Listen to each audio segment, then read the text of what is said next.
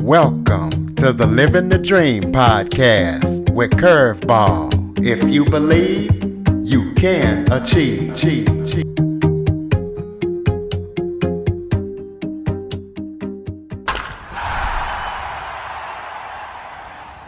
Hello and welcome to another episode of Living the Dream with Curveball. I am your host, Curveball, and today I am joined by author Jacqueline Wells. We are going to be talking about her book, Fearless Factor, and she is going to show us tools that will help us overcome fear and uncertainty. Jacqueline, thank you so much for joining me today. Truly my pleasure. Thank you for the invitation. Absolutely. Why don't you start off by telling everybody a little bit about yourself and who you are and give a little bit of background on yourself? Yeah, I'm the author of three books, a semi-autobiographical novel, When the Crow Sings, the first Fearless Factor book called The Fearless Factor, and the second Fearless Factor, which is The Fearless Factor at Work. And I am a coach and consultant dealing primarily in helping executives and others develop their self confidence, overcome the fears and barriers that are getting in the way of them becoming the best person that they can be. And in shorthand, I like to say I help people be better versions of themselves. And I'm frequently asked, how did you come to get involved in this whole situation with fear?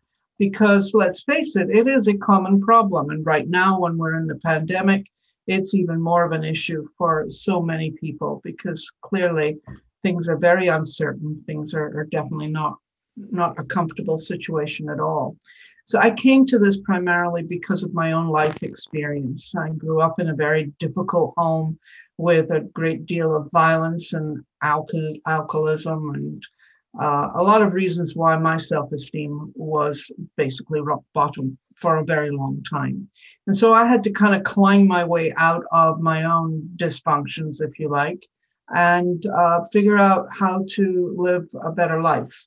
And I did that by writing books, making music, traveling the globe, doing all kinds of interesting things. And I like to say that most people live their life vertically. They get a job and they work their way up the ladder, and they get their promotions and all the rest of it. And that's what I call the vertical life. And I lived a more horizontal life because I never wanted to be part of the corporate milieu, shall we say. I always wanted to be outside of it. And I've been an outsider pretty much my entire life. And so when I came to this 15 years ago, when someone said to me, you'd make a great coach.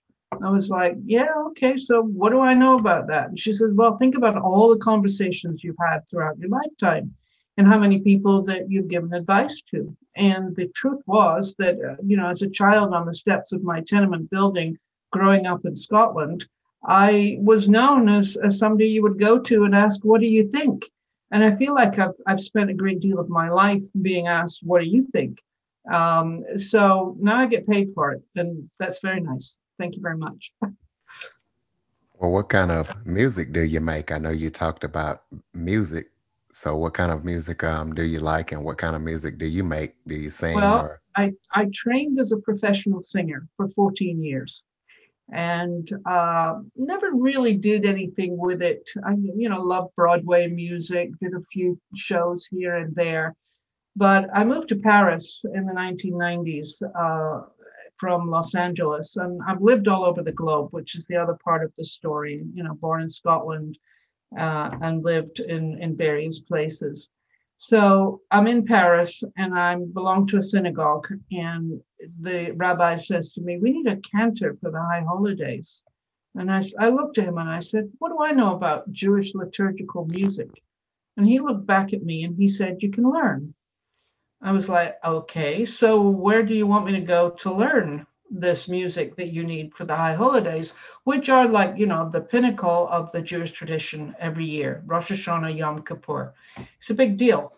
And he said, well, just go find the music. So I went back to my rabbi in Pacific Palisades in Los Angeles, and I said, I've been given this job and I know nothing about nothing. So what do you suggest? And he hands me a 2 CD set. And he says to me, Go listen to this. You'll find lots of great music in here. Just go learn it.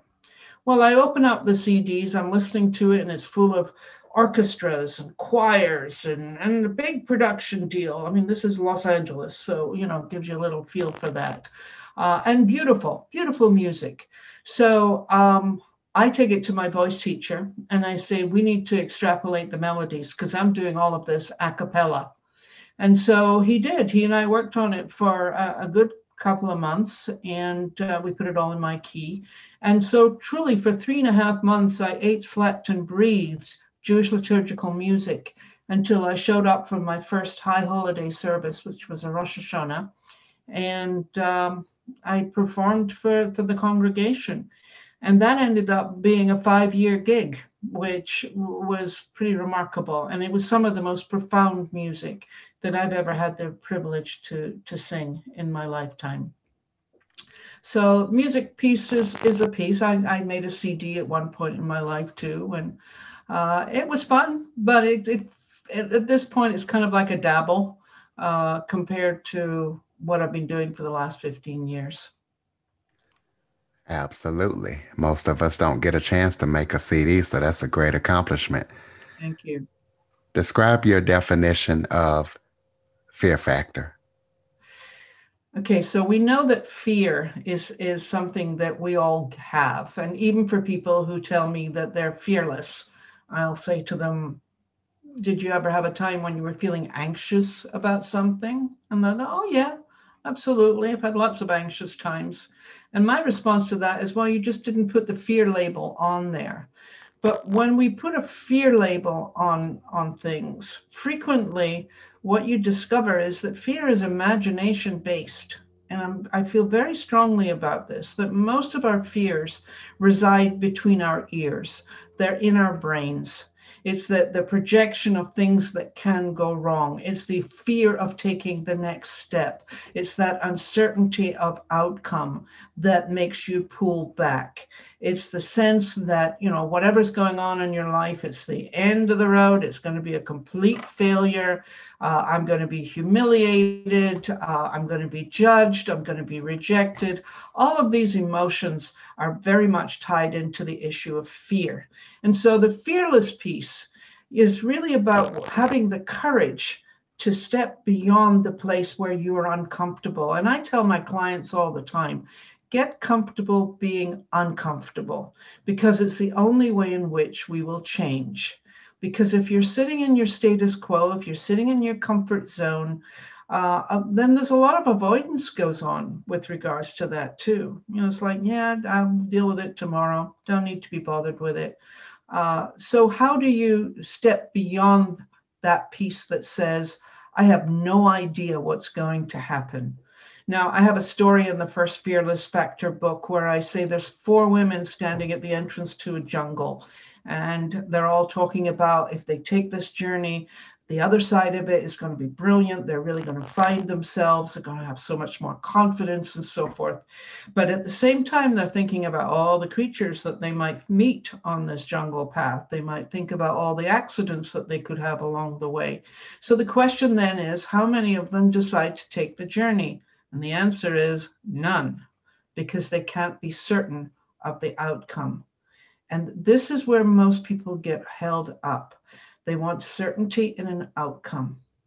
And that's not the way life works.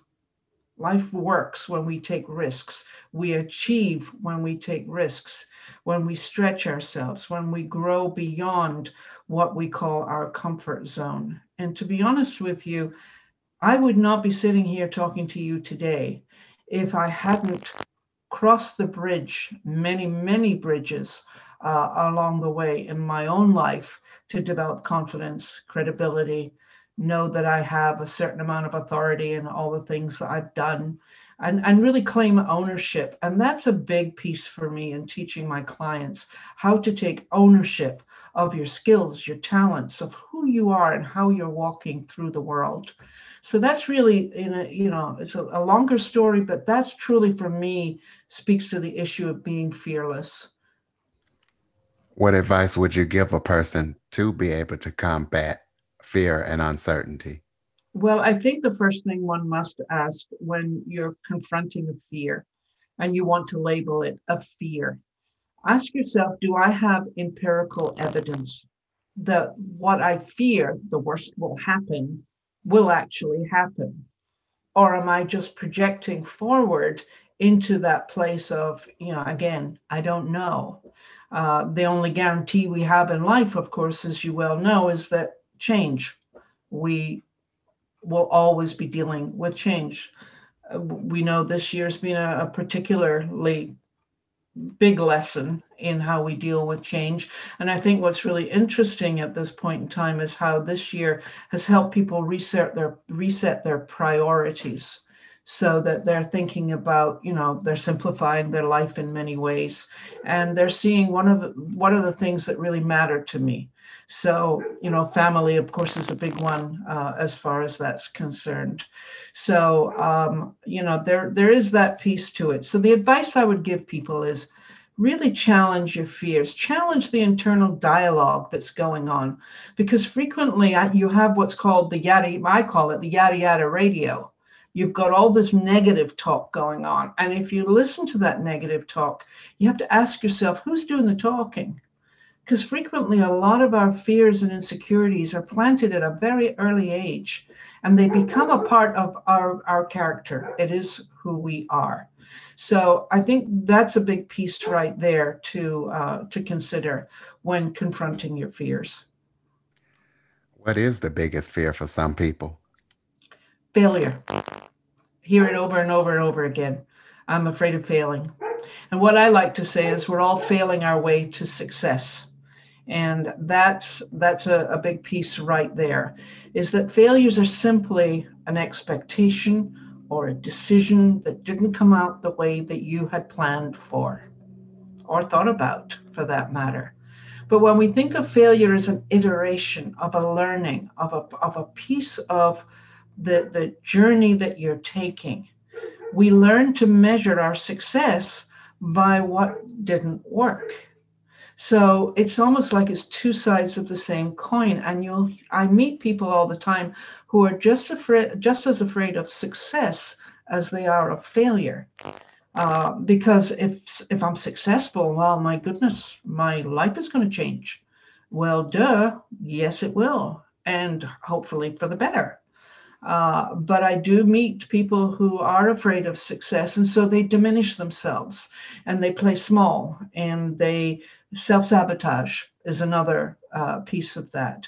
So the biggest fear that I come up again, and I've heard it when I'm on the speaking platforms, I hear it from my clients, is that fear of failure. And as long as we're afraid of failure or we're striving for perfection in order to avoid that failure, again, you're putting obstacles in your way. We've been talking about fear and uncertainty in life, but let's talk about how a person can become more fearless in their career at work. It's a very good question. And a lot of it, I'll talk about women for a moment. A lot of it is getting past the imposter syndrome. I'm not credible enough. Credibility is a huge one in the workplace. The confidence to ask for what you want, the confidence to have a conversation that you may disagree with someone, but you're willing to step up and share your opinions. You're sitting in a meeting, and this is for men and women, and somebody's dominating the meeting, and you might have a good idea, but in your head, you're going, well, that's a stupid question, so I'm not going to go there. Well, being fearless is simply saying, this might be a stupid question, but I'm going to ask it anyway. Or you're sitting in a meeting with someone and you're having a difficult conversation.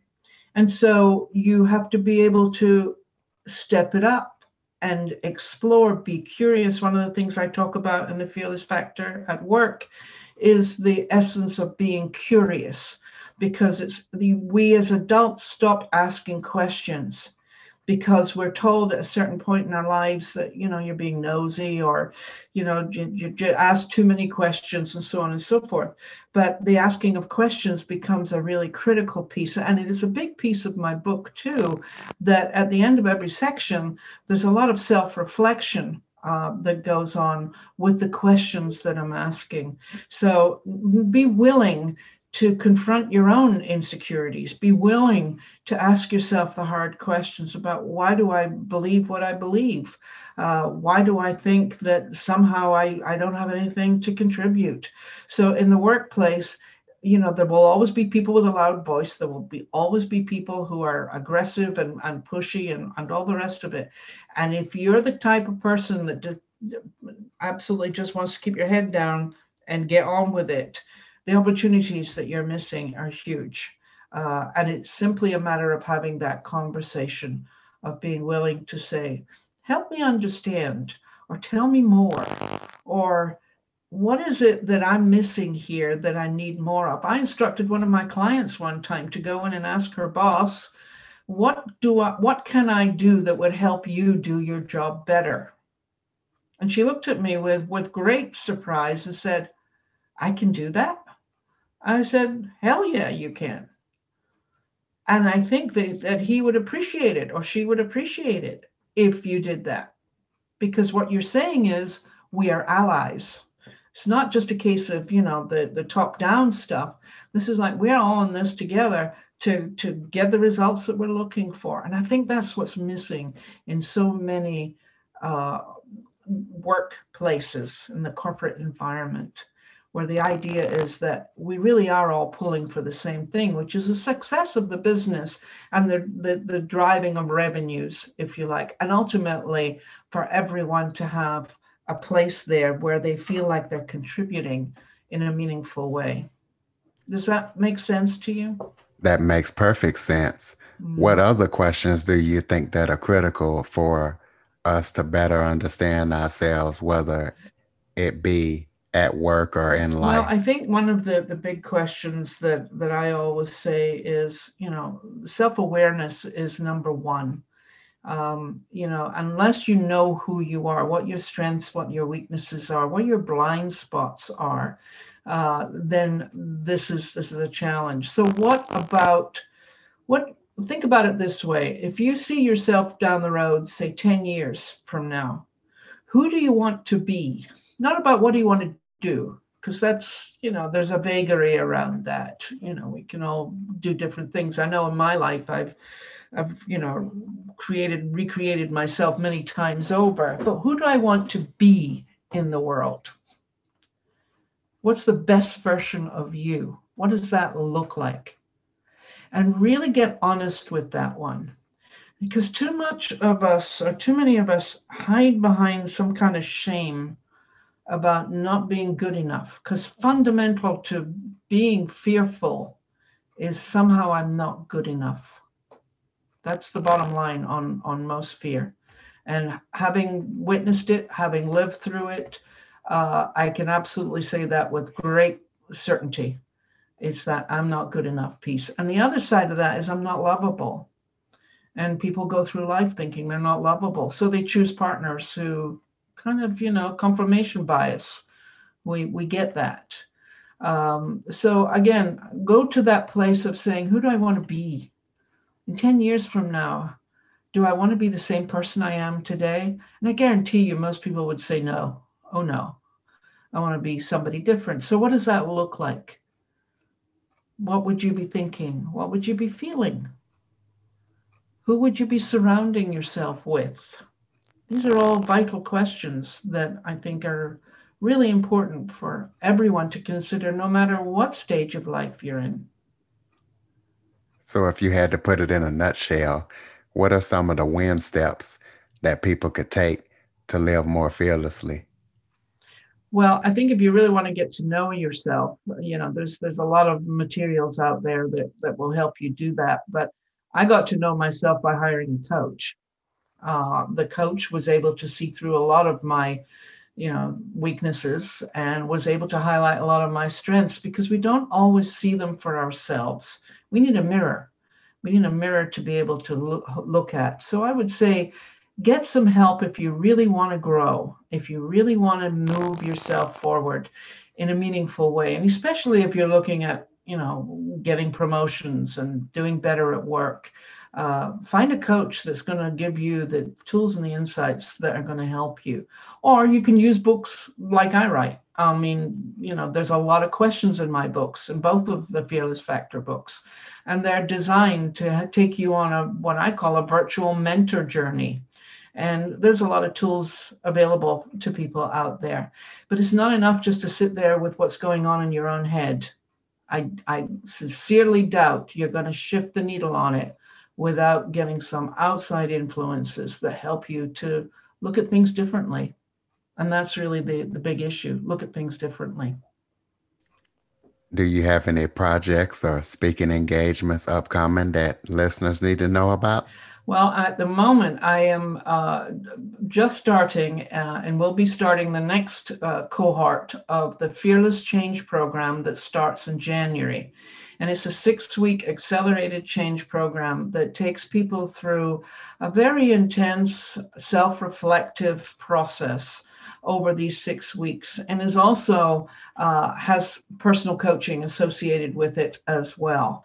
And if anyone is listening to this and interested in it, the program starts on January 19th. And you can go to my website at thefearlessfactoratwork.com, and you can find all the information you need on that there. But that's my next project that's coming up. Of course, we're at the end of the year right now, so most people aren't thinking about much. But for next year, if your goal is to grow and really develop yourself, I've got all the tools you need to be able to do that. And having done the first go around on this is a fairly new program. The results were phenomenal. People really walked away after 6 weeks saying, I can't believe I've had this much change. So it's very gratifying for me, because whatever I create, you hope it works. You hope that you're doing service to those that you work with. Absolutely. I'm going to put you on the spot real quick, since you said you were a professional singer for 14 years. Oh Why, my goodness. why don't you give the listeners just a little sample of your singing? Who knows? It's only just down the street, out of sight, out of reach. Da da da da. There's gonna be a miracle soon coming to you. Night as a moon. I'm never good with lyrics, so I can give you the melody. But there you are. That is absolutely beautiful. Why don't you let people know how to purchase? I know you gave out your website, but do you have any social media links, the ways that people can purchase your books and even your CD? Yes, the CD is no longer available, but I would say they can get my books on Amazon, Amazon.com, and I'm on LinkedIn at Jacqueline Wales. So please feel free to come and connect with me and let me know that you heard me on Curveball. And let's start a conversation, because I'm always up for a good conversation. Absolutely. And go ahead and give out that Fear Factor website one more time. It's www.thefearlessfactoratwork.com. And if you don't get a copy of my book for some reason, and then they've got a Kindle version, it's quite cheap. But here's the thing: on my website, there is the excerpt on the website on fear. And I want you to go download it, because it's got some great information in there that'll help you with whatever you think is going on.